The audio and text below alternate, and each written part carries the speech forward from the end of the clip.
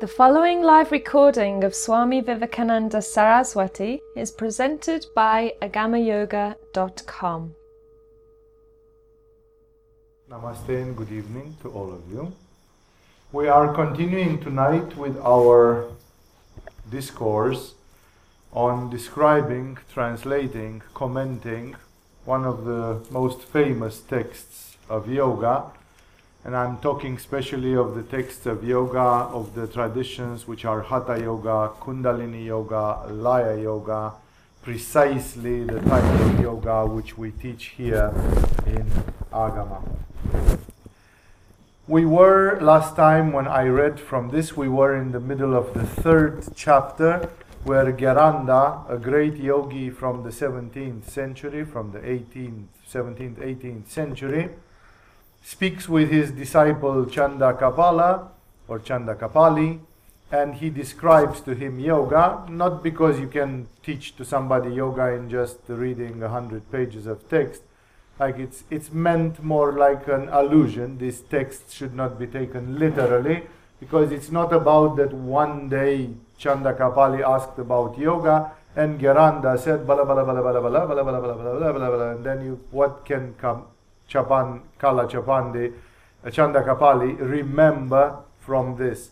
This is like, you can be sure that Chandakapali knew already all these, and it is like his teacher reminds them. It's like, let's go together through all the techniques.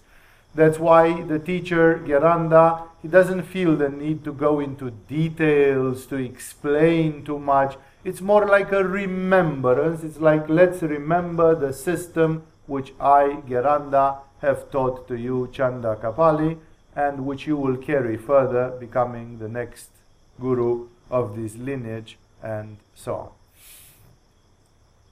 And in the chapter 3, he describes mudras, and in his opinion, mudras are fulfilling the purpose of getting stability. Stability is a very big word, because it means, it's used ambiguously on purpose, and it means stability of the body, but it also means stability of the emotions, stability of energy, stability of the mind. And many people, when they look at their lives, they realize that their main problem is lack of stability. Like people who cannot refrain from a million things, they are lacking stability. Gheranda considers that the kriyas described in chapter number 1 produce purification, that the asanas described, the 32 classical asanas described in the chapter 2, they produce inner and outer strength, which means physical but also psychological, emotional, mental, spiritual strength. And he has moved to the chapter 3, which is where he plans to describe 25 mudras. And these mudras, he says, they are giving stability. Stability, it's exactly like some people would say, I have a lot of aspiration and I have a lot of faith, and all I wish is to have stability in my faith and in my aspiration. What's happening if one day I have a lot of aspiration and 2 weeks later I lost it completely? What's happening if I have a lot of faith now and 2 weeks later I lost it completely? Lack of stability is a real bad issue after all. That's why stability is much more important than stability, physical stability. Or sometimes some people can consider stability a defect. Like people that are lazy and inert, they can be considered to be too stable. Like sometimes you have to move, you have to do things, you have to change, you have to learn, you have to transform. At the same time, please do not forget that this stability can be interpreted in the spiritual way, and there it's where it means a lot. So Gheranda says, first you acquire purity, then you acquire inner strength, then you acquire stability, and the next chapters will show us other values. We were somewhere in the middle of this chapter, and you already know, those of you who listened to any previous lecture on this chapter number 3, you know that the mudras are much more elaborate. In the asana chapter, he used 1, maximum 2 verses, perhaps once or twice 3 verses for describing the asanas. And the enunciation was simple, and he kept it really short and simple. With the mudras, he definitely takes a bigger number of verses, longer time to describe them, and the effects are way over the top, because many of the mudras are having very subtle functions. Many of them work with energy. Many of them are used in classical Kundalini yoga for activating Kundalini Shakti, and that's why most of them have very mysterious, magical, and like either paranormal effects or spiritual effects. When you read the chapter on the asanas, you almost get a bit discouraged, because Gheranda only in a few of them shows, like in the Mayurasana or a few others, he shows that with this one you can reach enlightenment, with this one you can reach paranormal abilities, and this and that. But with the mudras, as you see all the time, it's almost for each and every one of them. Last time we ended by commenting about the legendary Kechari mudra, which is one of the most extreme practices in all of yoga, if not perhaps the most extreme practice, and which consists in swallowing one's own tongue in special conditions. I'm not going there. After he finished in Sloka 32, in verse number 32, that he moves without any further ado to the next of the mudras. I don't have them listed by number, so we are somewhere in the description of the 25 mudras. The next in his list is called Viparita Karani mudra. He describes it in about 4 verses, and here it goes. He says, the sun or Surya dwells at the root of the navel, and the moon or Chandra at the root of the palate. So he makes a very strange thing where he says something called the sun. Of course, this is abusive language if you want it to be really scientific. But the sun, something which could be called the sun, like the plus pole, if you want, in electricity, is somewhere at the area of the navel, which of course we can relate to very easily, because in the area of the navel we do have an energy center which, not coincidentally, resonates with the sun. Manipura chakra, the navel chakra, is actually the chakra that channels the energy of the sun. So it's very easy to say then that this spot is like your sun. This is the correspondent of the sun in your microcosm. The sun dwells at the root of the navel, and the moon, called here Chandra, at the root of the palate. Here it becomes unclear for the person who doesn't know much yoga and hears these things for the first time, because moon, if you have been in the first level intensive of Agama, you are going to say, well, the moon is at the best corresponding to the water element, to the Svadhisthana chakra, and that's somewhere in the pubic area. So what are we talking about the palate?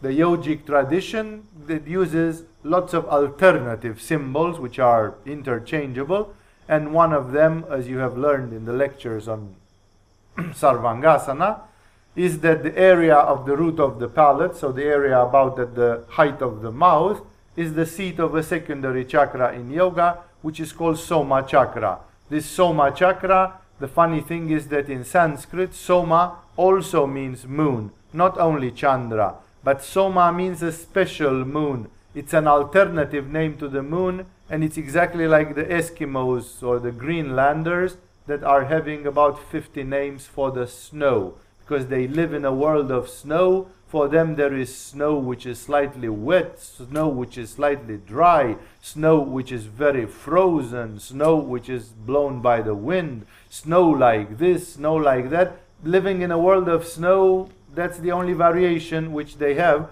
They don't have words for snakes, because no snake can survive in the Eskimo climate, but they have words for 50 types, 50 different words for snow. In the same way, the yogis, for example, they use alternative names for the moon, exactly as the sun has at least 12 different names, Surya and all the other names, like in Surya Namaskara, the 12 mantras.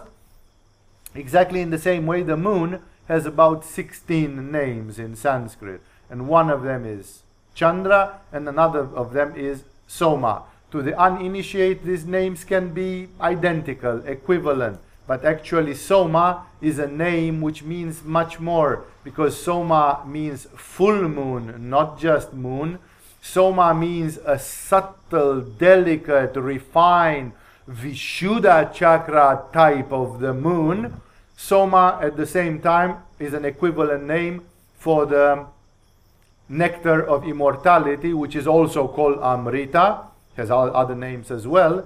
And so Soma is the ambrosia of the gods. Exactly like in Greece, in India, the gods keep drinking all day long an inebriating and very beautiful drink called Soma or Amrita, and that generates clairvoyance, longevity, and a million other things, and it also has the capacity that it prolongs life. It simply maintains people forever young. So when he says that at the level of the mouth, palate, whatever there is the moon, they mean not just Chandra like in the moon from Svadhisthana, but it's an equivalent name. Sanskrit is a poetic, ambivalent language, and they talk obliquely, especially in yoga texts. So he starts with a funny statement where he says the sun is in the navel and the moon is somewhere in the head area of the mouth. And then he makes a second statement. The sun consumes the nectar of immortality, and thus man succumbs to death. If you wouldn't know what I said already, you wouldn't even make the conclusion, like the sun is there, the moon is there, and now he's telling me that the sun consumes the nectar of immortality. Amrita. What has that got to do with anything? Well, because the moon in the head is not Chandra, it is actually Soma, and Soma is the same word with Amrita, and that basically implies that somewhere in this part of your head, inside, the human being produces nectar of immortality. But as you produce it, exactly as you'd be producing saliva or other secretions on your mucous membrane in the mouth, what's happening next when you produce more and more and more and more? You swallow it. So it goes in the stomach. And what do you have in the stomach? In the stomach you have acid. You have the digestive fire. And the digestive fire, therefore, is just a symbol of the fire or of the sun. So basically, if you want to translate this physiologically, it would say, according to Ayurveda, your body produces a mysterious phlegm in your head, and as you swallow it, it gets annihilated. Well, the funny thing is that, yes, there exists precisely that. In the stomach, we are having a chemical compound which is called MAO, or monoamine oxidases. It is a chemical, there's a family of chemical compounds which are oxidizing the monoamines. There is a whole family of substances produced by the brain, and I could quote among them dopamine, serotonin, and most of all dimethyltryptamine, the so-called spirit molecule.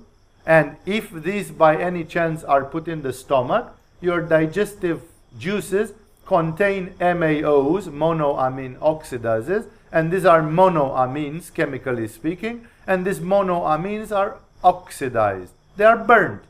They are corroded by the acid in the stomach. And then as they go lower in your digestive system, nothing happens. And therefore, it is right. We actually know of at least one chemical product where some things which are produced in the head, if they get in your saliva and in your digestive tract, they are chemically burned by the very contents of your stomach. So it's literally true.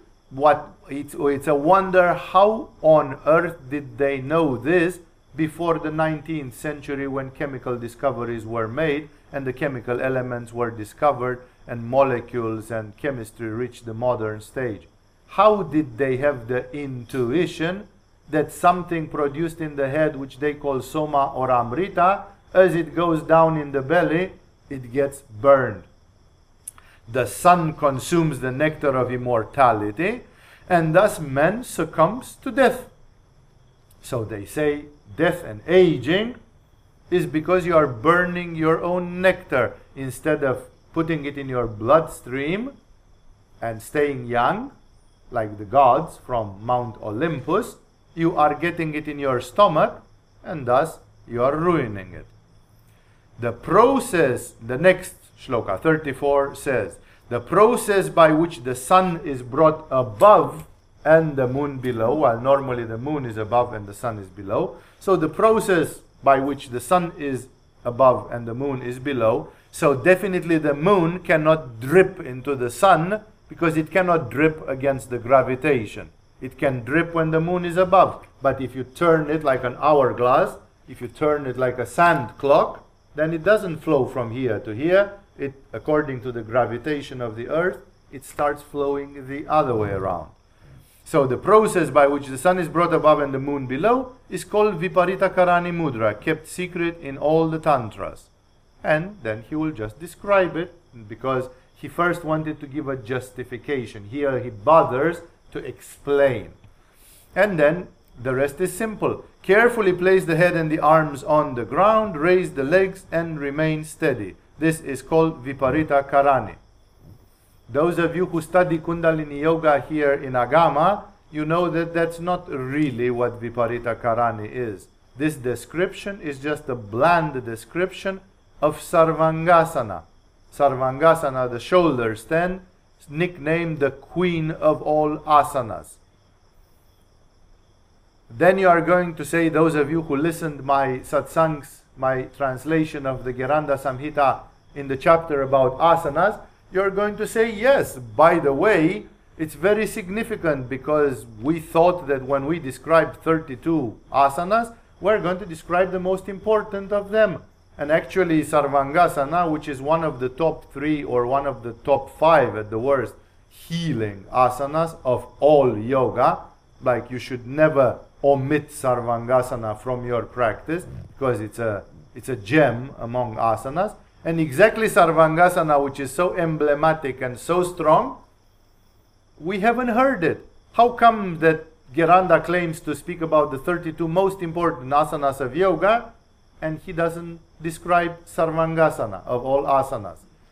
The answer to this is that somehow Gheranda got it that the shoulder stand is not an asana but a mudra. He included it in mudras, and then if we want to restore it, we say, well, there are not 32 classical asanas, there are 33, because Viparita Karani is not Viparita Karani. The interesting thing is that in the yoga tradition, there does exist a Viparita Karani mudra, a practice of Kundalini which is quite intense, and which here in Agama is taught as such.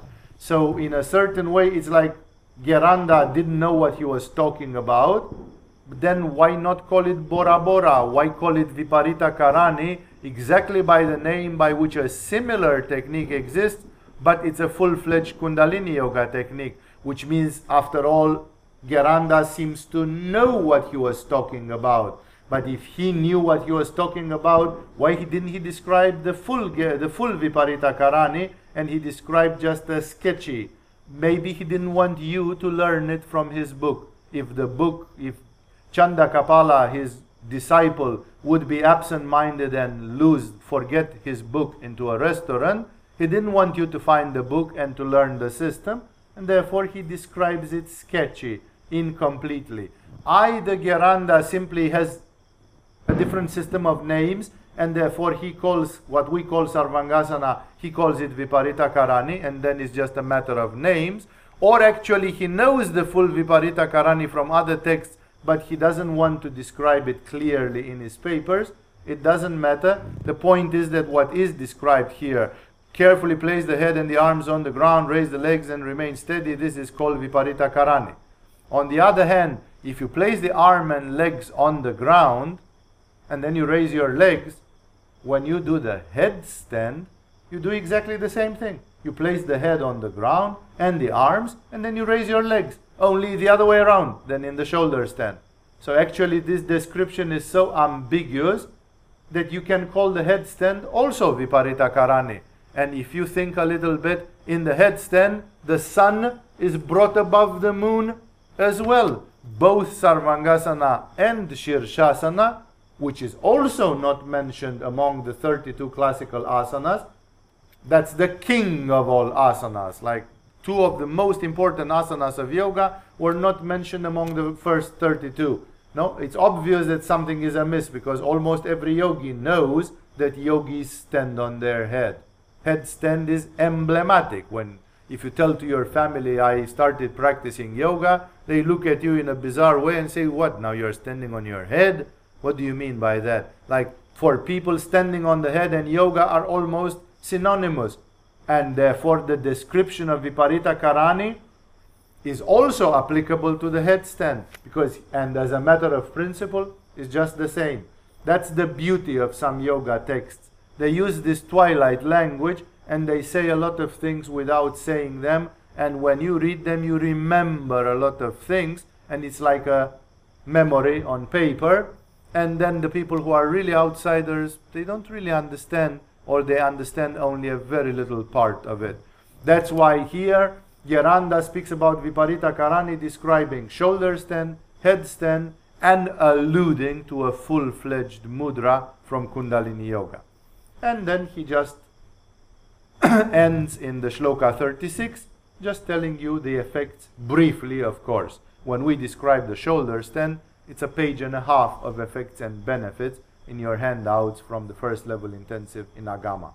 Gheranda doesn't have a page and a half because he speaks in just gems and pearls. Therefore, he has to try to describe things briefly. And he says, constant practice of this mudra destroys old age and death, which was expectable, because he said if you keep the hourglass the normal way, then the moon drips into the sun and it is burned by the sun, and this is how man succumbs to death. And of course you'd expect that if you turn it the other way around, that doesn't happen. Many people would say, well, that sounds nice and too good to be true and very simple, and still it sounds very teasing, because you cannot stand upside down 24 hours per day, because then you turn into a bat. You are not a human being anymore. So it's like, how does this work? Is it enough to do it 5 minutes in the morning and 5 minutes in the evening? Where is the threshold? Of course, all these things, you learn them from the living yoga tradition. Gheranda just bothers to remind, like there is a Viparita Karani, the reverse, the story with the sun and the moon. Constant practice, like if you practice a lot, constant practice, destroys old age and death. One is known in all the worlds as adept. He uses the Sanskrit word siddha, which is a very powerful word in the yoga tradition, and does not perish even at pralaya. So the first statement was strong enough. It destroys old age and death. That's a pretty materialistic statement. It still refers that you are clinging to this body. So what more is there?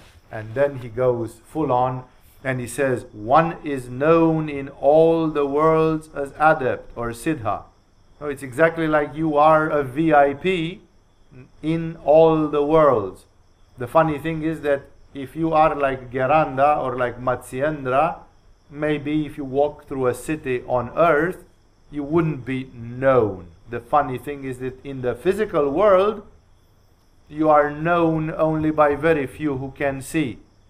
But what Gheranda says, that a person that has such an energy, such an aura, such an ability, such an exceptional accomplishment, if that person goes in their dreams and moves through the astral body, all the spirits, demons, angels, gods, humans, when they see his energy, they say, whoa, here is a siddha, you know. It's like suddenly you are driving in a city and you see a Rolls Royce, you know, and you say, whoa, where is a Rolls Royce in this city? It's exactly like you are driving and meeting with Albert Einstein on the street or something. You say, wow, you know, who is this? That can't be. It's like, it's a very important person.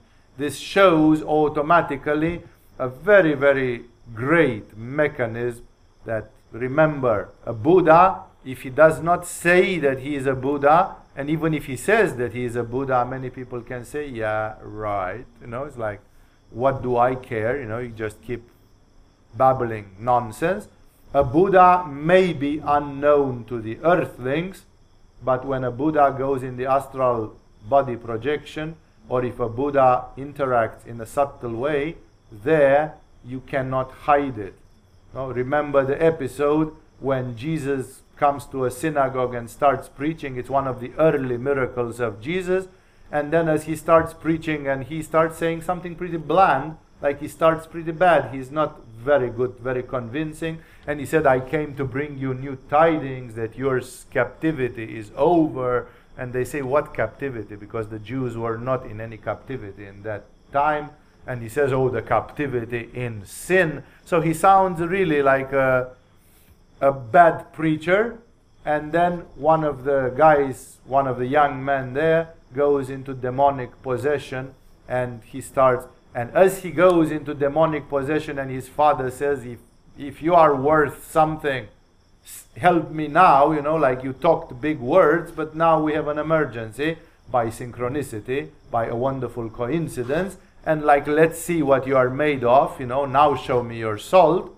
And then the demon, while it is in that young boy, the demon starts saying, Jesus, leave me alone. How did the demon know that this dude was Jesus and was about to perform an exorcism on him? Because human beings could not see the aura of Jesus, which must have been something flabbergasting, something unimaginable. No. Human beings could not see it. For them, Jesus was just a piece of flesh like everybody else. But the demons could see that behind this piece of flesh, there was something gigantic. So Jesus was not recognized too much by human beings, but he was recognized by the demons. When Jesus is asking Peter, and who do you say I am? Because everybody had funny theories about who Jesus could be. Then Peter gets courage and he says, I say you are the Messiah. You are the living Son of God. And then Jesus says, Peter, by saying this, you prove yourself to be blessed among men, because flesh and blood couldn't have shown you this. Like, how the heck did you see me behind my flesh mask? Flesh is a mask. With flesh, everybody looks pretty much the same. Some are prettier, some are not. There are differences which are major yet minor, because everybody looks as a human being. But when Krishna walks on the surface of the earth, people cannot see who Krishna is. But when Krishna puts two fingers on the forehead of Arjuna and opens his third eye, Arjuna goes into delirium and starts saying, I can see you swallowing the universes. You are the creator and the destroyer of reality. He sees. He suddenly sees. Well, that vision in the astral worlds, in the subtle worlds, in the causal worlds, it exists already. The people who are there, that's how they see. And therefore, when such a spirit goes there, they are recognized immediately. Even the inferior spirits can see that. There is a Christian story that when Jesus got crucified, he surrendered totally. He didn't try to use siddhis, as some people aberrantly state, to stop his breath, to go into suspended animation. Jesus didn't do anything. He simply said, in thy hands I commit my spirit. And then he was drifting into what the Greeks called the Hades, a gray, dark underworld where the spirits of the dead would go. And when Jesus reached in the underworld, the Christian mystics who witnessed in Akasha this scene, they say even the underworld got afraid, because suddenly it's like the sun was rising in a cave. Those guys had lived in a cave all their lives, where it was perpetual darkness or obscurity, and suddenly Jesus, like a sun, started descending there, and the people from Hades asked themselves, what the heck is this guy doing down here? Because we never see anything like this down here. Those who shine like this, they go somewhere else. They never descend down here. So how on earth did it happen? Like even the spirits from hell or from the underworlds, from the purgatories, whatever you want to call them, in the moment when they were witnessing with the spirit of Jesus in his bardo, they saw him. They didn't need to be clairvoyant. In the astral worlds, everybody sees everybody with the astral senses. And therefore, here is what Gheranda Samhita says. It says, one is known in all the worlds, perhaps less the physical world, that's the least obvious, as adept. The word being used is siddha. Siddha is literally in Sanskrit meaning perfect, and in the Indian yoga tradition, in some lineages, it means spiritually perfect, which means a Buddha, an enlightened being, and in some it just means a person who can walk on water and raise the dead, a person endowed with serious paranormal abilities, and therefore a person who looks like every Tom, Dick and Harry, but who definitely is not every Tom, Dick and Harry. And that's what Gheranda says. By performing Viparita Karani, either Sarvangasana, headstand, or the mudra, again because he leaves it ambiguous on purpose, one is known in all the worlds as adept. Like you bear a signature in your aura. It can be seen that you are doing, and does not perish even at pralaya. There is a theory in the history according to the Hindus and Buddhists and many others. The history is cyclic. Only the Western philosophy, and especially Judaism, Christianity, has a very strange linear nor recurrent history. The world started 6,500 or 7,000 years ago, and it's going on until the coming of the Messiah or the end of the world, and that's it. It's a line. The Hindus have made that line into a circle, like it restarts again and again and again and again, and thus we have cycles, which actually, when you look at nature, with the spring and summer and autumn and winter and then spring again, it actually corresponds much more. As above, so below. Why would be the year be a cycle, the day be a cycle, the precession of the equinoxes be a cycle, the cycle of the moon be a cycle, and the history not be a cycle? Like time is a cycle because that's how we see it around us, as cycles. So the Hindus focused on cycles, and when many such cycles are happening, that means approximately after 4 billion years, or sometimes after 4,000 billion years, there are different units of measuring this, the world is coming to a stage called pralaya. And pralaya is a word which means total dissolution of the universe. It would correspond in modern theories on cosmology to the famous theory of the Big Bang, that 10 billion years or 20 billion years ago the universe exploded, and now we are like fireworks going out in that explosion, and sooner or later the universe will start collapsing back. It's like boom, and then it falls back on itself out of gravitation. It starts collapsing until it becomes just one gigantic black star, a neutronic star or a black hole, and it becomes so gigantic and so heavy that when it implodes, it ends by exploding again. So the universe, according to some modern cosmology, and it's not confirmed, it's a wild theory which strangely has some consonance with these old Hindu Buddhistic theories, that the universe is like a heartbeat. 50 billion years it's exploding, 50 billion years it's imploding, and then again and again. The time when the universe is imploded, and therefore it's dark, it's switched off, there is no life under any form, this is called pralaya, and the Hindus have also called it by the name the night of Brahma. Brahma, the creator, lives the universe as day and night, only that it's not just a human day, it's a day which is about 50 billion years or something like this. Actually, the Hindus think that the duration of a day of Brahma is some 4,000 billion years, 4 trillion, or for some people go to 400,000 billion years. They are different. The zeros are a little bit of a problem in Indian mythology. Like they can add and subtract zeros a bit freely. And because of this, it's not quite clear.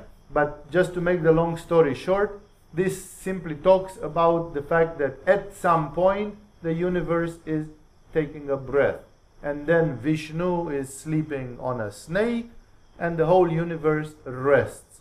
When the whole universe rests, every atom from this universe is sucked back into that gigantic, ultimate, total black hole, which sums up the universe.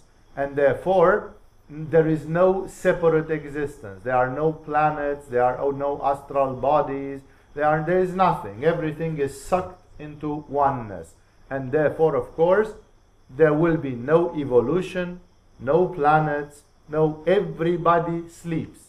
There is a sort of a 50 billion year time where God rests. God simply says, enough, I need a day of rest, and then we start again another day of Brahma. In this pralaya, if differentiation succumbs, everything which is related to differentiation will disappear. Therefore, the idea is that you are launched into evolution. And your evolution, says Paramhamsa Yogananda, your evolution should take 1,000,000 years from the average human being, which means there was 1,000,000 years before, which means for 2,000,000 years you are a human being. How many more million years have you been a gorilla and the cow and the chicken and the fish and the dinosaur and amoeba, and let's add generously another 100 million years. So maybe your one's evolution is lasting 100 million years as a soul. Let's be even more generous than that. Let's say 1 billion years. 1 billion years gives you plenty of time when a day of Brahma is 400 billion years. Which means wherever you are born, you kind of have the time to start, to be an amoeba and a atom and a crystal and whatever, and be a gorilla and a human being and a superhuman entity, and still you'll have the time by the end of that to reach to Buddhahood and to reach enlightenment. But what if you didn't? What if you are born just quarter of a minute before the pralaya starts? Then you won't really have the time, because souls are created all the time. And the history, when Hindu mystics have been asked about this, they say at pralaya, whoever is not a Buddha, they are mixed. It's exactly like a potter's wheel, exactly like a potter's workshop, and the man has a mass of clay, and he has been making pots all day long. And then suddenly the clock is ringing, and he says, it's 5 o'clock, I have to go and pick up my kid from the school. But he still has lots of clay. He leaves it for tomorrow, right? He just takes all the clay which is not done, smashes it back, covers it with a cloth to keep it wet, and he says this clay will become pots tomorrow. Which means if you didn't make it by the end of the day of Brahma, you go back to the original source. You simply didn't make it till the finish. There is a deadline, and you have to reach Buddhahood until that deadline. And if you don't reach, tough luck, the universe can afford to take your Supreme Self back. Your Supreme Self is a drop from Shiva, therefore you are a drop from God, and God doesn't suffer if a drop went and didn't quite make it and comes back and says, better luck next time. It's not a problem from the standpoint of God. You as attached, limited human beings may feel it like a sort of a punishment or a sort of fiasco. But from the standpoint of the divine consciousness, it's all a game, and the purpose is not any individualistic thing like this. And that's why the cosmic consciousness is happy that all the prime matter which didn't make it to Buddhahood is recycled, which means sometimes probably 99% of the universe. And that's why there exists this thing, that if pralaya has come, if the last day has come, and if you are not in Sahasrara, in the crown chakra, in the moment when the universe vanishes, you won't be able to keep your continuity of consciousness. You won't be able to stay and watch the universe getting sucked into a black hole, because you still are connected. You still have samskaras.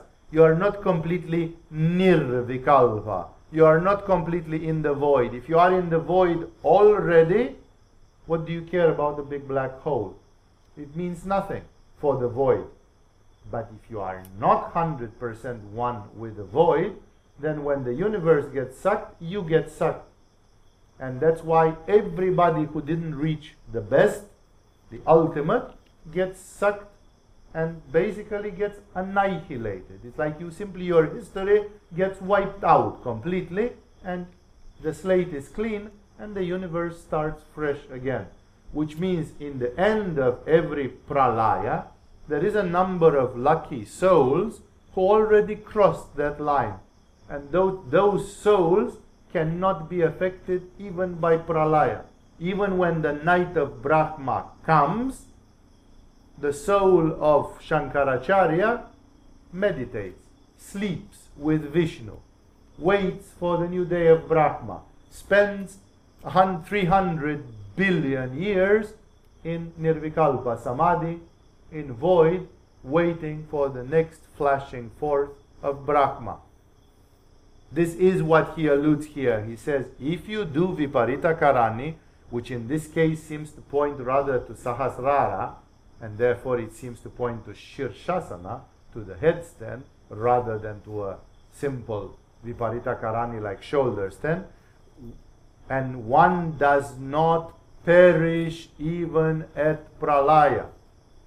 This is a huge statement. If you become a Deva, if you become Surya Deva, when the Pralaya, that's the sun god in case you don't understand, if you become like Surya Deva, which means highly superhuman, when the Pralaya comes, Surya Deva will die. Surya Deva will be swallowed like nothing. Surya Deva cannot survive the Pralaya.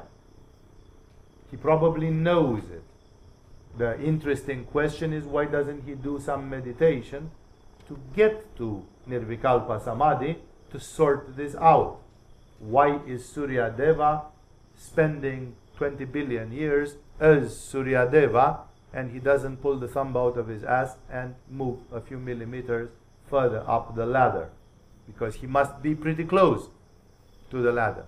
That is a totally collateral issue which has nothing to do with Gheranda Samhita. What Gheranda Samhita says is, even if you become like Surya Deva, when the Pralaya will come, you will be melted together. Like they melt glass or they melt metal and then they recycle it. They make new objects out of recycled metal. That's in the next day of Brahma. So that is an issue which not many people know about the cosmic cycles. And here Gheranda, a simple yogi from the 18th century India, which most of you haven't heard and most of the world has never heard, a simple yogi from the 18th century India gives judgment about Pralaya. A little anonymous yogi from India, whose picture we don't have, we don't even know how this Gheranda looked. Gheranda simply says, you do Viparita Karani, you will not perish even at Pralaya. How important can a human being be? How extraordinary can knowledge be? How amazing can spiritual practice be?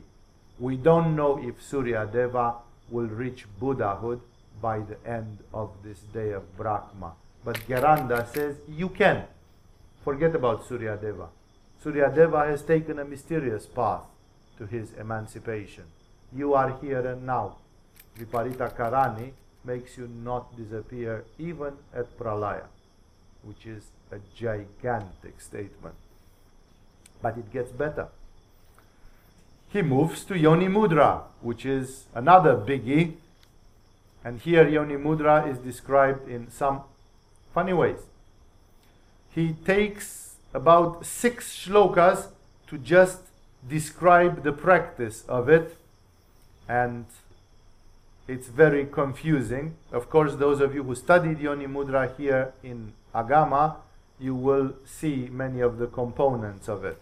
But there are also a few mixed things. because Yoni Mudra is taught by different lineages and different teachers in slightly different ways. So there exist probably 20 versions, 20 ways of doing it. Yoni Mudra, starting with Shloka 37 and going all the way to 42, and then another 2 shlokas to describe the effects. So he really gives 8 shlokas to this mudra, more than to anyone until now. He says, perform Siddhasana. Close the ears with the thumbs, the eyes with the index fingers, the nose with the middle fingers, and the mouth with the ring and little fingers. That's like you use your hands, both, like a mask. You create a mask over the head, and actually that's not Yoni Mudra.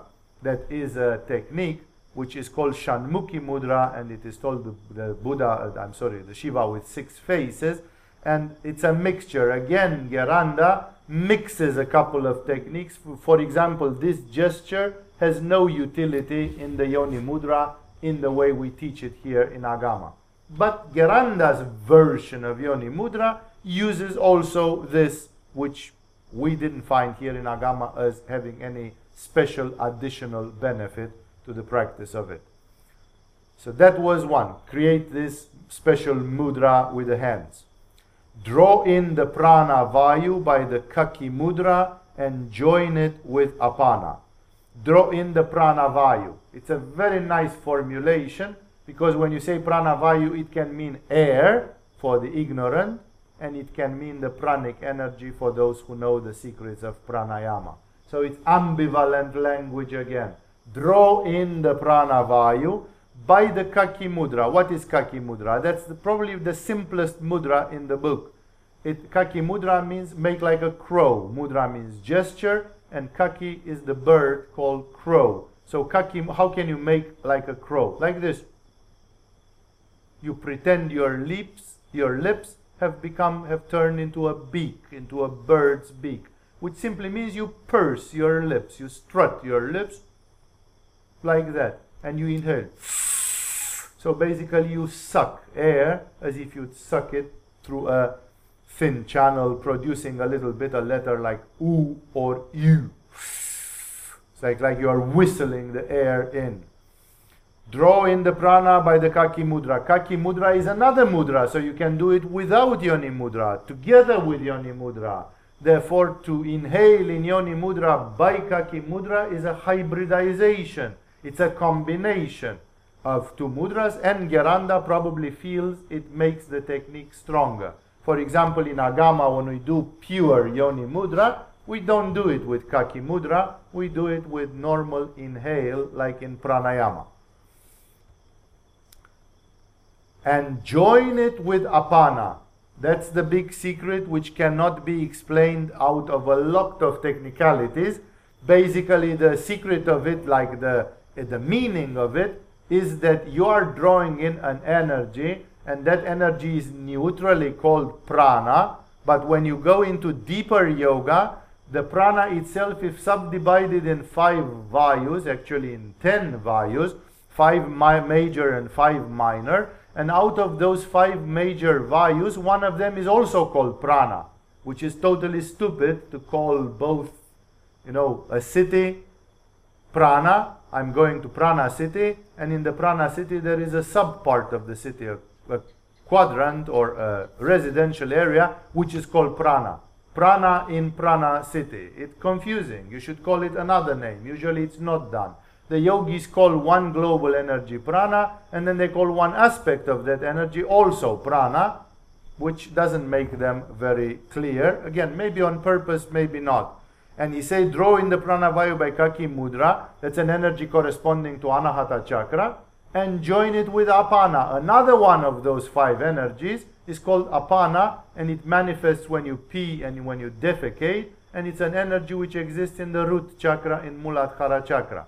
So here he says something very complex. If you are an outsider and if you haven't done this kind of techniques with a teacher, you feel like you get lost completely. Like, I have to inhale by doing the crow's beak, and I'm supposed to feel some energy, and then there is an energy which must have been there before in my Muladhara chakra, because if it wasn't there before, then how am I supposed to join this one with it if it was not pre-existing?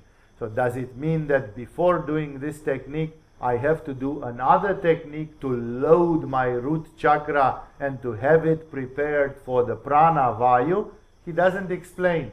These are the kind of things which you learn from a teacher. Here he just says it's simple. Take the prana, an energy in the heart, and join it with apana, which is an energy in Muladhara chakra. How do you do that? Like, it's easy to say, but how do you do it? Is it simply to visualize that something from your heart just drips into your root chakra? And how would you know if it has happened? How would you know if it worked? What's the sign of success? Gheranda is sealed. His lips are sealed on the details. He's just giving you a remembrance, and if I know the technique, I'm reading it and I'm saying, yeah, he teaches a slightly different version of it, but he kind of follows the path. So he basically says, inhale in that position with that mudra of the mouth in Siddhasana, and doing a funny mudra on your face, and then combine two energies in your body. This combination is like combining glycerin with nitric acid. Suddenly the resultant is disproportionately different from the two components, because the resultant is nitroglycerin and it's a high potency explosive. Therefore, he says, draw in the prana with the kaki mudra, join it with apana. And then he continues. The process continues way more.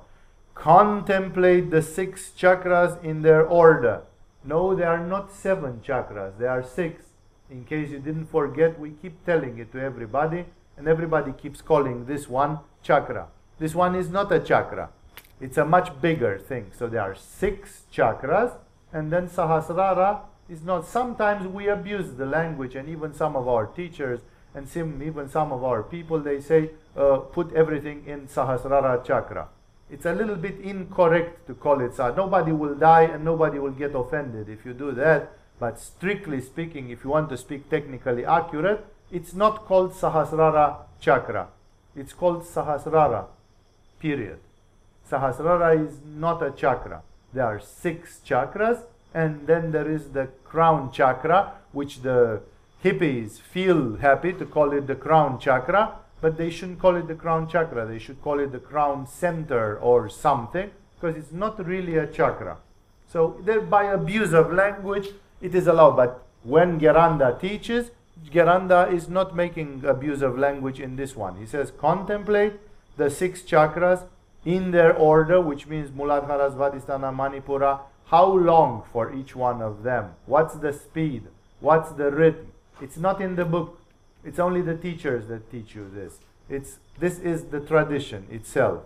So contemplate the 6 chakras in their order and awaken the goddess Kundalini by the mantras Hum and Hamsa. It's a totally unusual thing that a great yogi should write down mantras clearly. I have looked in 2 different versions of the Sanskrit text and several translations, and in all of them the mantras are actually written clearly.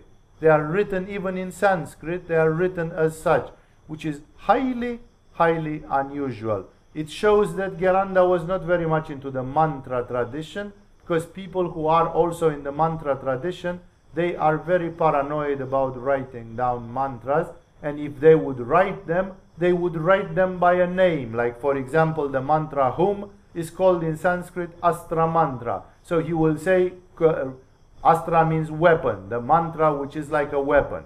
And it refers to the lightning of Indra, which is like the hammer of Thor. It's like something which generates lightning bolts. It's like the weapon of a god. And therefore, this is the mantra of the weapon of the gods. The weapon mantra, the lightning bolt mantra. And then a yogi from another tradition would have said, and activate the Kundalini by using the Astra mantra and the Kechari Bija or whatever. And if you don't know what Astra mantra is, like you don't know what he's talking, like they would never write it. They would use a descriptive word or expression for it, or they would use the description of each phoneme from the mantra, of each letter from the mantra, by a very special code which they have, but they would actually not write it. In Gheranda Samhita, Gheranda does this. He actually writes them splashed. That's why I'm bound to communicate them to you as such. Although I myself, working a lot with the mantric traditions, I have the respect towards this injunction of the tradition that mantras should not be freely uttered with the title of curiosity or with the title of like this. The mantras are to be held. In this text, I'm piggybacking on Gheranda's deed, and that's why, since Gheranda wrote them so openly, that's where they are. So he says, awaken the goddess Kundalini by the mantras Hum and Hamsa. For example, our teachers here in Kundalini Yoga, when they give initiation in Yoni Mudra and other similar techniques, that's precisely what they do. They have a whole technology, and one part of it is that they use these mantras. Is not the complete formula actually. They use these mantras for activating the Kundalini of our students and thus getting them started. So the mantras are part of it as well. And then it's not over. Rise the Shakti. Shakti is Kundalini Shakti. Rise the Shakti and the Jiva to the highest lotus. We say, up your hearts. You should soar with your hearts. He says, rise the Shakti and the Jiva. What is the Jiva? The Jiva is a nickname, a shortcut for Jivatman. Jivatman is something very important which is located in the heart. And exactly as Kundalini and Muladhara is the basic vitality of the human being, sometimes Jivatman is called the vitality of the spirit, the vitality of the higher self. And those of you who will get to listen in Agama to the lecture in the 3rd or 4th level about Yoga Asana, there you have a whole lecture about what this Jivatman is in yoga and how important it is. And there you find out that not only the body has a vitality, but the soul, there is a sort of lower Muladhara and there is a higher Muladhara. Exactly as there is an individual willpower in Manipura and there is a cosmic willpower in Ajna. Exactly as there is a sort of a imagination in Svadhisthana and a sort of visualization or Akasha in Vishuddha. The chakras have some correspondences in the lower 3 and the higher 3, and exactly as there is vitality of the lower order in Muladhara, there is vitality of the higher order in Anahata.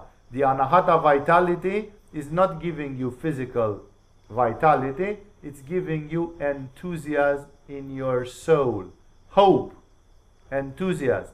For example, the people that are chronically depressed, they have killed their Jivatman somehow.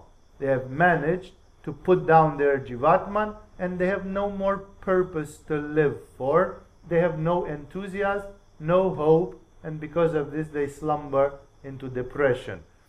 Jivatman is also a very important part, and people say, I had my spirits soar, my heart soared high, like you are in high spirits. That's exactly what it says here, because when people pray, the prayer starts from here, and it's like a fire, and it's like the Indian fire in which you throw butter and sesame seeds, and when you throw butter in the fire goes whoosh, and it goes in your Sahasrara, because it always goes up. It goes like this, and that's why when you pray, and you have tears in your heart, and you pray with an incredible fire in your heart, that prayer goes to God. No, it's like the prophet Abraham, who threw some things into the fire, that was incense, and the smell of incense went up to God. That's a metaphor of a prayer that goes from the heart to the crown, and then it reaches its target. And therefore, here, Gheranda says a great thing which comes from other branches of yoga, because he says, rise the Shakti, which is in Muladhara, and the Jiva, the Jivatman, which is in the heart, more precisely in Hrid Chakra, to the highest lotus. So it's a sublimation from Muladhara to Sahasrara and it's like a river that carries everything in its way. It takes the jiva and puts your soul into God. It's like a prayer. It's like bhakti yoga. It's like surrender. You don't sublime only the vital energy. You sublime the energy of the soul as well. If you stay in Jivatman, you are loving, enthusiastic, hopeful, an amazing human being in many ways. When many people come and say, Swami, I listened to one of your lectures, or I visited you, or we had a talk, and then I had hope again, then my aspiration was revived, that's a transmission of jiva. It's a transmission of energy at the level of anahata or hrid chakra, and it is the function of every teacher to create enthusiasm in their pupils. If I am teaching you a boring yoga, and you go home and you yawn with boredom, and you don't do it, then I'm a bad teacher, because I should give you yoga as well as, if you are open, at least some enthusiasm to pray. I should motivate you. If I'm a motivator, I'm helping you to transform yourselves. This motivation that people say, I could become a Buddha before this universe reaches pralaya, and which motivates you to take the thumb out and do some yoga, some meditation, something, this is jiva. And this jiva means you have intensity, you have enthusiasm. You have, if you are flat, then you are doing yoga without jiva. Maybe you have vitality in Muladhara, but a human being needs 2 times of vitality. It's like an engine that needs 2 types of gasoline. It's like an engine that needs gasoline and oil. It won't work without one of them. One of them is the Muladhara vitality, without which you die. You're simply not able to get up of your bed because you are exhausted physically. And the other one is the vitality of the soul. I'm seeing people who look like piglets, they are really well built physically, and you can see they've got a lot of ojas in the body, and they say, I'm so finished, I'm so worn out, I'm so sloshed. Those people, it's not that they don't have Muladhara, their heart is going dead slowly, and because of this they don't have jiva. Without jiva, the life is not worth living. Without jiva, people commit suicide. It's like your body is okay, but your heart is empty. You don't have a reason to live. You don't have anything to look forward to. Your heart is black, empty, void. You are just like, and then, so jiva must be there. So that's why he says, rise the Shakti and the Jiva. Rise your soul to God. Rise your Jiva to the highest lotus. That's the crown chakra, the 7th of the centers. Being full of Shakti, because when you do this, there is a reaction which, again, I cannot describe to you all the technical things, because then I would have to make a teaching of Shakti Chalana, or in this case of Yoni Mudra. So there are many details. This technique, when you do it, it fills you up with energy, and people who do it here in Agama, they know exactly the symptoms. Like, it is measurable in some ways. And then it says, being full of Shakti, and believe me, you will know if you are full of Shakti, let him identify with the Lord Shiva. So, because you go in Sahasrara and your energy and your Jiva has gone in Sahasrara, what do you do in Sahasrara? You identify with Lord Shiva. You say, I am Shiva. My spirit is God. Aham Brahmasmi. I am Brahman. I am that. So you identify so that you can fix there. Like you shoot a bullet and the bullet has hit the mark. You have hit the bullseye. Now you are in God. So you say, I and God are one. I am one with God. I am actually God, because my consciousness is the cosmic consciousness. Let him identify with the Lord Shiva and contemplate the various pleasures and enjoyments and also supreme bliss. This technique, because it's so full of energy, is a technique which is touching half of it Prakriti It's part of the world, it's energy, it's Kundalini rising, it's things which are happening in the 6 planes of the universe. And when it reaches to Shiva, it also crosses the bridge and it goes into Nirvana. So part of it is in samsara and part of it is in Nirvana. And that's why it says here, center yourself in Shiva. Like you've shot your gazer up in Sahasrara. You've shot your bullet up in Sahasrara. You've hit the mark. Center yourself into Shiva and contemplate the various pleasures and enjoyments and also supreme bliss. That means there are pleasures of the world. It is a silly ignorant, the one who says, oh, I am drinking some hot chocolate, but I don't want to acknowledge how tasty and pleasurable it is. I'm getting oral sex, and I wouldn't acknowledge that it actually pleases me. That's hypocrisy. There are a lot of pleasures and enjoyments in Prakriti, but we have been taught by the religious non-tantric people of this planet that those pleasures are dangerous and to be feared, because if you get addicted to hot chocolate or falafels or oral sex, then you are going to forget about Nirvana and about Shiva, and you will not go there. You will keep on masturbating or whatever you do, and you will forget to taste that. And that's why there are 2 pleasures. There are the pleasures which are below the bridge, and those are the 999 pleasures belonging to samsara, which exist, and they are not necessarily guilty or wrong. And then there is one pleasure which is above the bridge, and that is the pleasure of nirvana. That is the supreme bliss. That is samadhi. That is ananda. That is the divine bliss.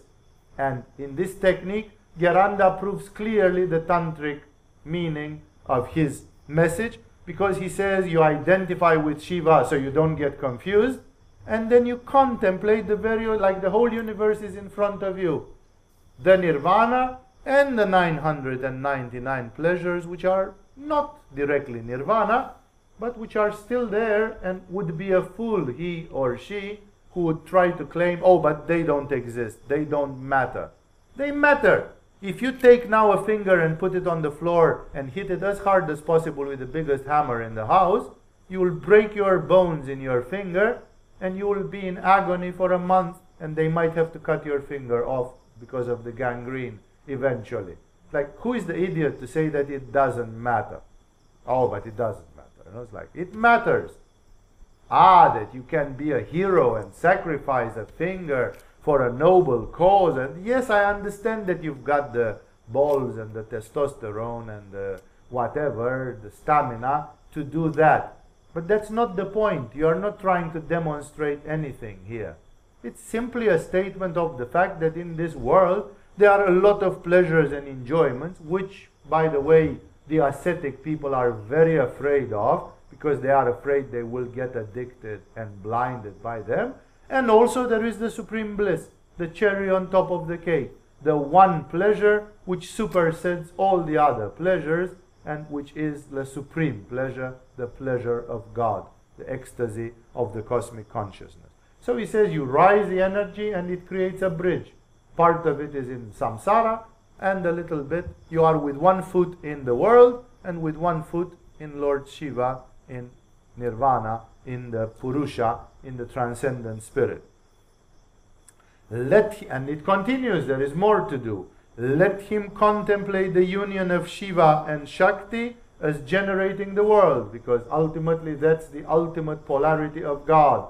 When God split himself in two, he became Shiva and Shakti, the yang and the yin of the universe. And from that yang and yin, the whole dance started, and it continues. This is manifestation, this is samsara. And therefore, one should become aware of the fact that this world is spirit and matter, and that this dance of Shiva and Shakti, this union of spirit and matter, is generating the world. That's the correct view.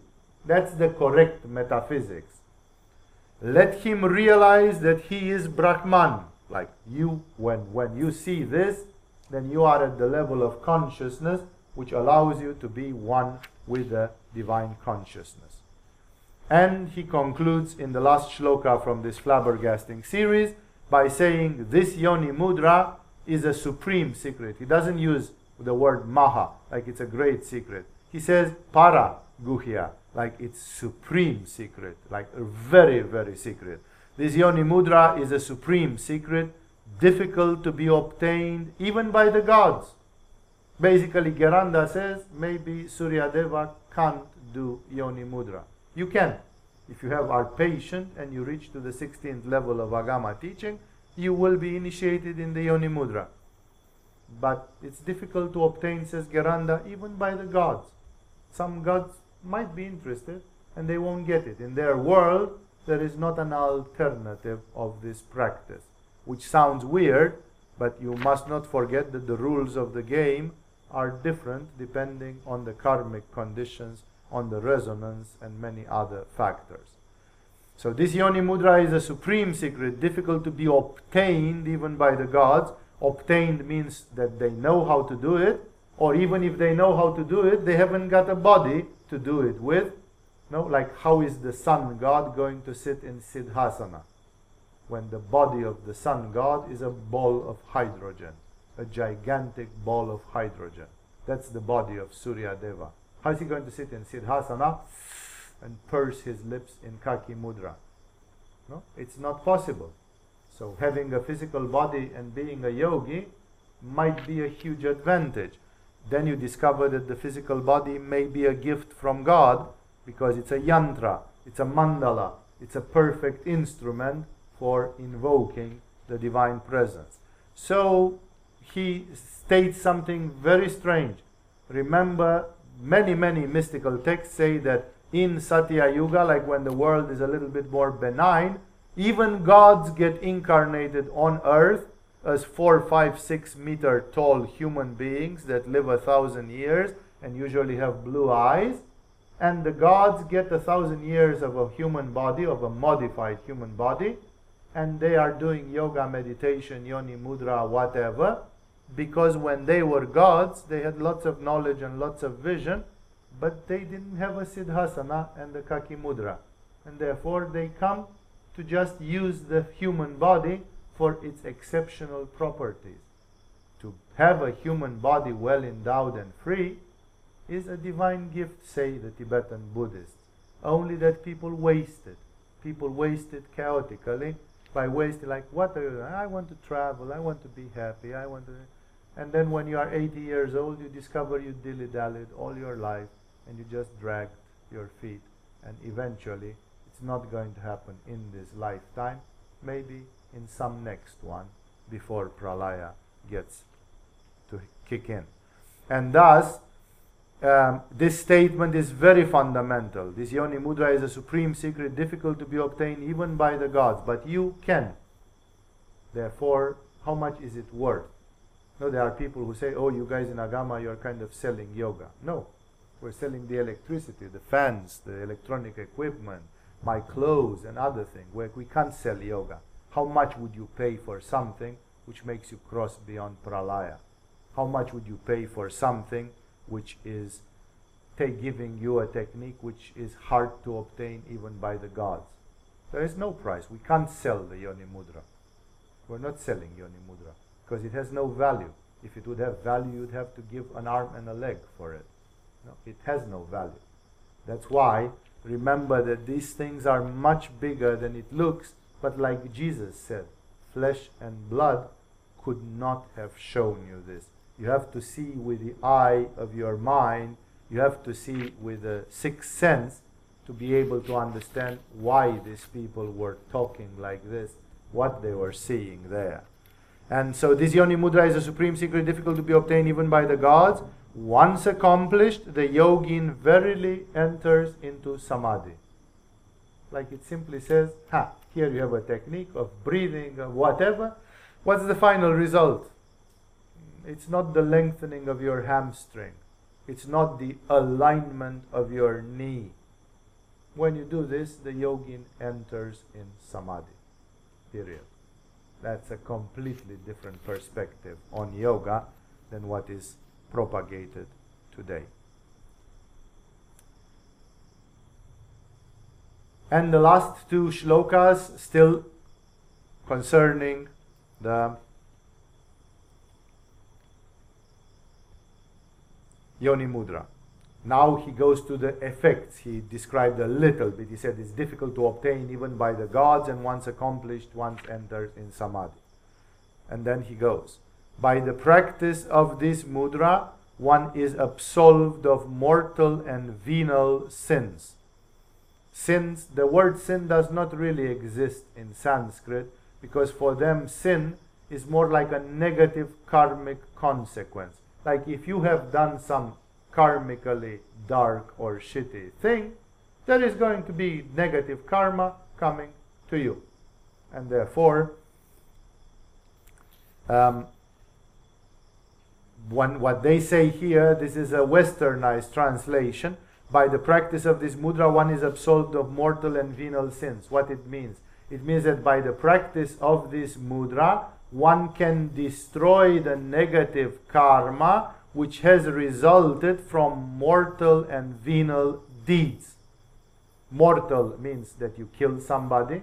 It means murders. Or worse than that, genocide, war, things like that. And venal means sex-related, like lasciviousness, sex-oriented things, because the yogis were living in a relatively clean world, in a relatively pure world, and therefore, according to them, many people were fornicating. There were yogis who were celibate, and there were a very few yogis, a very limited number of yogis, that were continent, that were practicing the tantric path. For both of these categories, when they looked at the outside world where people fucked like rats, it was a venal world. It was a world where people took decisions with their testicles and with their ovaries, not with their brain, not with their soul, not with their spirit. And because of this, they were agreeing that that the society is sexually corrupt. There are moral codes, ethical codes, which try to control to a certain extent, which are trying to regulate some of the sexual behaviors, but ultimately the world is going often in that direction. And therefore, and he explicitates, he simply says this mudra, called Yoni Mudra by him, has the mysterious power of actually destroying karma of negative type. Karma which comes from bad things. Which is a pretty bold thought, because it means, well, if you have Yoni Mudra and you are really good, you can go and do some shit, and then you can run home quickly and do some Yoni Mudra. And then the shit will not hit the fan, because you have stopped it before. Is it possible? Yes. Will it work? Not every time. Because sometimes the karma may kick in before you go home to do the Yoni Mudra, and then as smart as you think you are, you will be caught in offside. And that's why human beings cannot really be smarter than the cosmic law, but they can push it. Remember that knowledge is power, as Bacon said in the medieval times, and the yogis discovered all sorts of knowledge which gave them power, and it gave them sometimes a trump in the things of life. So he says, by the practice of this mudra, one is absolved of mortal and venal sins, which means you are destroying the karma which comes from those acts. Even if killing a Brahmin is one of the supreme offenses in terms of crime and murder in ancient India. Like, killing a person is killing a person, but killing a Brahmin is like killing a holy man or a holy woman, and that's like double as bad. So killing a Brahmin is an example which was chosen, like, what can you bring more? Even if killing a Brahmin. Somewhere I think the Gheranda Samhita says even if killing 1,000 Brahmins, like it pushes the envelope. No, like it doesn't matter as much as it is, whatever, Even if killing a Brahmin or killing a fetus. I'm often asked, what about the sin which results from abortion? Well, in Gheranda Samhita is right there. It's near killing a Brahmin, killing a fetus. He doesn't explain if it's a fetus which was born already, and that is infanticide, like King Herod, killing a small baby, killing a newborn baby, or if killing a fetus inside the womb. We don't know. It's not explained. The commentators don't find ways of translating this word better, and we don't know what was in the head of Gheranda. But it's on his list of exemplary things. Even if killing a Brahmin or killing a fetus, drinking liquor, well, much less, right? I mean, there is one person in this room, mayhaps, who never drank any liquor. There are some teetotalers who come from very strict environments or families, but they are very seldom. No, like if you read The Lonely Planet, one of the worst things that they've got to say about Bangkok when they want to, or Thailand, when they want to show the negative sides of Thailand, is that the damn pubs and 7-Elevens, they won't sell booze after 12 o'clock. Like any decent Englishman wants to drink until 5 o'clock in the morning, until they drop off their feet, you know. Like, how can somebody have the cheek to take off your booze at 12 o'clock? What a cruelty! What a barbarous country Thailand can be. It's one of the nagging little things when you go in Thailand, that they don't sell booze after 12 o'clock. It's like, for some people, drinking liquor is, but Gheranda, you know, take a cold shower. Gheranda speaking in the 18th century. It's true, it's in Hinduism. In Hinduism, liquor is an offense. You lose your caste if you drink liquor. You become an outcast. You become a pariah. No? And nobody wanted 200 years ago to be a pariah. It was one of the worst things which could happen in your life. And you would become a pariah if you would be seen or admit, having done it in private, drinking liquor. Drinking liquor meant like Orthodox Hindus 200 years ago, from the age of 0 till the age of 85, they never touched one drop of liquor. Liquor was prohibited. Exactly like in Iran. You can say that the Iranians are more close to yoga than the Americans, because in Iran, alcohol is prohibited from the age of 0 till the age of 85. There are countries where you cannot buy booze on the street. So, of course, I'm not wanting to turn this into a social analysis, but try to see that how different the environment is, even when it comes to this. Even if killing a Brahmin, or killing a fetus, drinking liquor, or polluting the bed of his guru. Polluting the bed of the guru is basically having sex with the wife of the guru. Like the gurus had wives. But very often it could be that their relationship was not working, or the guru was getting too old and therefore couldn't get it up. And suddenly in the inner circle of the guru there appeared 3 handsome, lovely young men who were doing yoga all day long. And they were virile and in top shape. And then sometimes funny things would happen.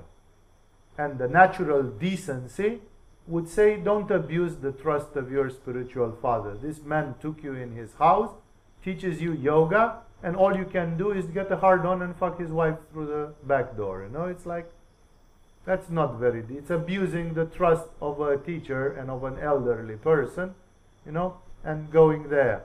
So it was, if it's mentioned, it means it was sometimes regretfully happening. It was considered to be very ugly, an abuse of confidence, and so on.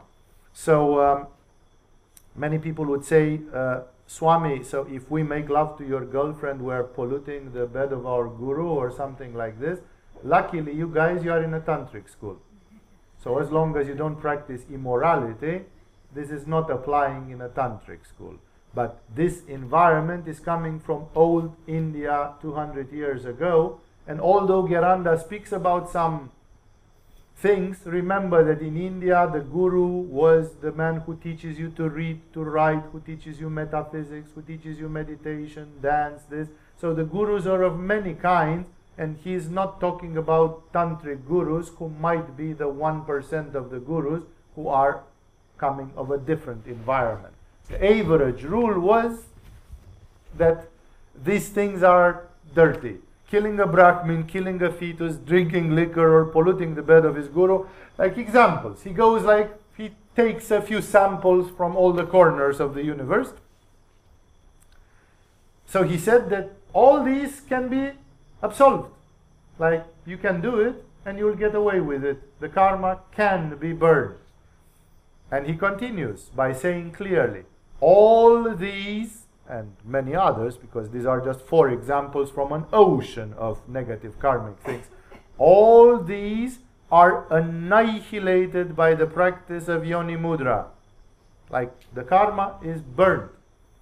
Hence, let him practice it perseveringly. He uses the word abhyasa, which is a word from Bhagavad Gita, and abhyasa means never stand down, never give up. You practice till you die. You practice till you faint.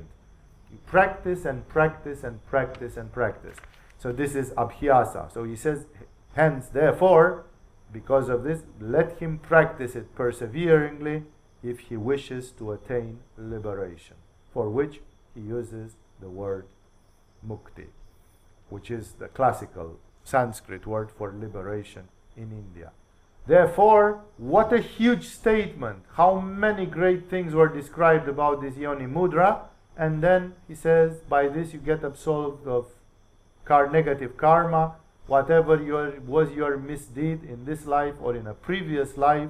If you killed Brahmins or thousands of people or fetuses or desecrated the bed of your mentor or preceptor or drank liquor or did the 100 million stupid things which people may do and produce negative karma, by the practice of yoni mudra, it can be annihilated. If any of you gets to the initiation of yoni mudra and then 6 months later you will still tell me that you have a bad karma, you will allow me to scoff ironically at you, because it means you are a little bit stupid. Because with yoni mudra, if any one of you here in this room complains, oh, if I look at my life until now, I have been suffering from lack of money or from lack of sex or from lack of health or from lack of joy, and if you continue, it means you actually are masochistic and you like living in that pain. Because yoni mudra, Gheranda, simply says if you have any karmic residues which still torture you, do yoni mudra from morning till evening till that karma stops. Whatever karma, you don't know what karma you have, but you can see the outcome. If you are unhappy, unhealthy, and a lot of other things, it means you still have a bad karma in that field. Well, would you like to burn it? Yes. How do you burn it? Here is one method, yoni mudra. Go to the 16th level of Agama, get the initiation, and then retire in a forest and do it for 1 year, every day, many hours per day. Then see what's happening when you have done that. But the question is, maybe you like your bad karma. Maybe you actually indulge, because pigs like to roll into the mud. And everybody says, what the heck do pigs find so sweet in the mud? What do some people find so sweet in limitation and pain and agony and suffering? Apparently some people do. And that's why, remember that yoga gives, especially when you go at these deeper levels, yoga gives you a lot of keys. Not about the hips and the hamstring. About annihilating karma. About, we are talking about the big guns here. We're talking about the real huge things here. But even when these things are said and written, still some people continue in that way. So that was about yoni mudra.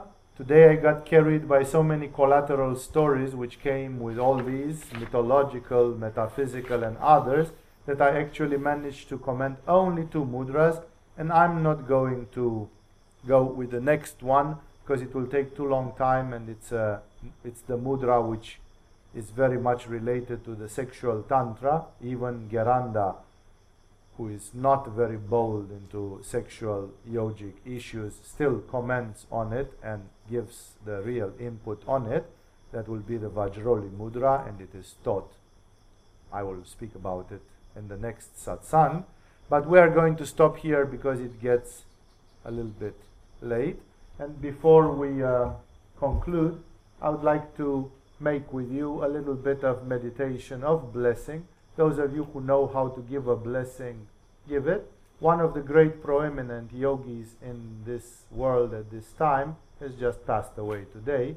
I'm talking about the famous BKS Iyengar, the founder of the Iyengar styles of yoga. He was 95 years of age and he passed away today. That's why, although we very often ironize Iyengar as being a sort of a butcher yoga, gymnastic yoga, sort of materially oriented, anatomically oriented yogi, nevertheless BKS Iyengar made a difference and has made yoga known to tens of millions of people. His book Light on Yoga is one of the great classics of modern times, published in the late 60s or the early 70s. So BKS Iyengar, he may be a Kali Yuga guru. Like in Kali Yuga, the gurus are not very bright. So he may be a bit of a Kali Yuga second-class guru, but he still was one of the people who had a word to say in the second half of the 20th century on the history of yoga. And I would like us, since now he's in his bardo, he's just exited his body, I would like to send him a good thought and a meditation. And that's why those of you who know, stand up please and let's do a meditation on BKS Iyengar's person. Those of you who don't know how to give a blessing, simply express a prayer, or if you are not a religious person, at least a good wish. Express a good wish. Like BKS Iyengar, he was not my guru, never at any stage. I didn't meet with him ever, and his lineages did not intersect with my lineages in yoga teaching. This was a live recording of Swami Vivekananda Saraswati. For more information, visit us on agamayoga.com or go directly to agamayoga.com/downloads.